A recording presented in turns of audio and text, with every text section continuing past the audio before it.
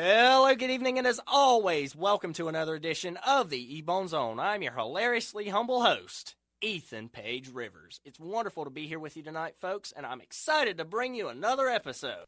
This week I was looking for content, and I found something kind of strange. So apparently there was a breaking and entering somewhere in Phoenix, Arizona, and here's where it gets wonky. This dude didn't steal anything. He just broke into the house and fried some tortillas. Then, when they asked him to leave, this guy just went out onto the balcony and started eating a can of soup. All right, I've got several questions here.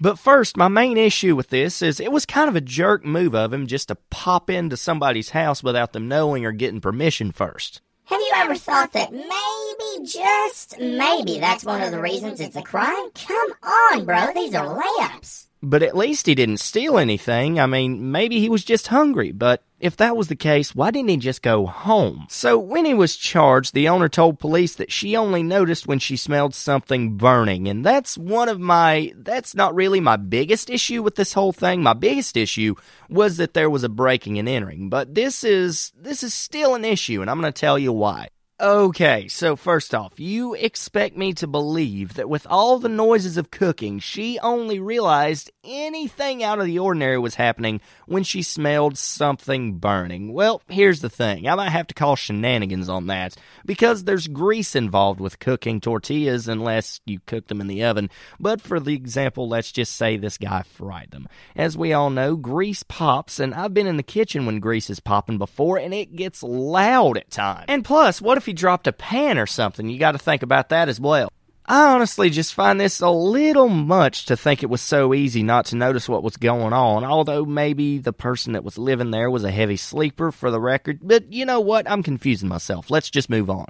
Decals are a great way to express yourself and personalize your vehicles. If you're thinking about buying a few, why not shop with Gambino's Decals? You name it, they can design it. Any custom design you want, from flags to company logos and everything in between. You can get in touch with them by email at 336gambinos with a Z decals@gmail.com. And of course, you can get your decals anytime. If you're interested or just wanting to know more, email Gambinos at 336gambinos with a Z decals@gmail.com. Gambinos, professional quality at a fractional price.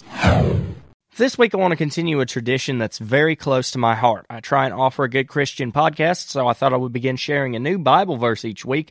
This week I would like to share a verse from the book of Acts. Acts chapter 2 verse 11 says, "And so it shall come to pass that whosoever shall call upon the name of the Lord shall be saved." This verse talks about salvation through Jesus.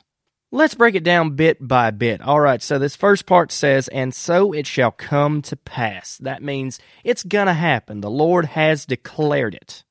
And the next part goes like this, "That whosoever shall call upon the name of the Lord." This means that it makes no difference to God. Man, woman, child, young or old, it makes no difference. If you admit that you are a sinner and want to be changed, God can do it for you. And that leads us into the next part, shall be saved. If you admit you're a sinner, if you admit you fall short, because Romans 3:23 says, "All have sinned and fall short of the glory of God." If you admit it and truly want to be changed, truly want to be a new person in Christ, God can do it. God will redeem you. He will save you from the depths of Satan's fire.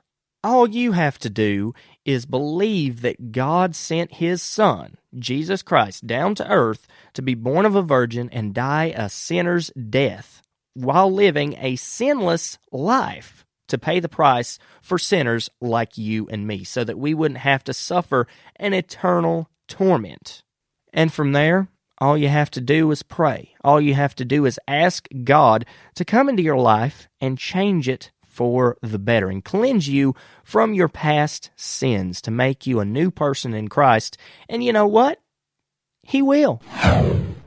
So, as we all know, mayors are essential for any free-flowing and smooth-running town. Well, with that being the case, what would you think about your town having a goat for a mayor? Apparently, the town of Fairhaven, Vermont thought it was an amazing idea. They even had a vote with all animals on the ballot, and there were dogs and cats, a gerbil, and, of course, a goat named Lincoln. The goat beat out a dog named Sammy for the mayorship, as well as every other animal, sort of dominantly as well, considering the others combined for only 30 votes in total, so we know who the fan favorite was. In a town of 2,500 people, and this next part is kind of hard to fathom, but they've never actually had a human mayor. The town manager said that the election was part of the efforts by the town to raise money for new playgrounds that they're building, and all in all, I'd consider it a win-win situation. I mean, you get a mayor and a playground. I'm not exactly too confident that the goat knows the ins and outs of local politics, but I'd say he'll get there someday.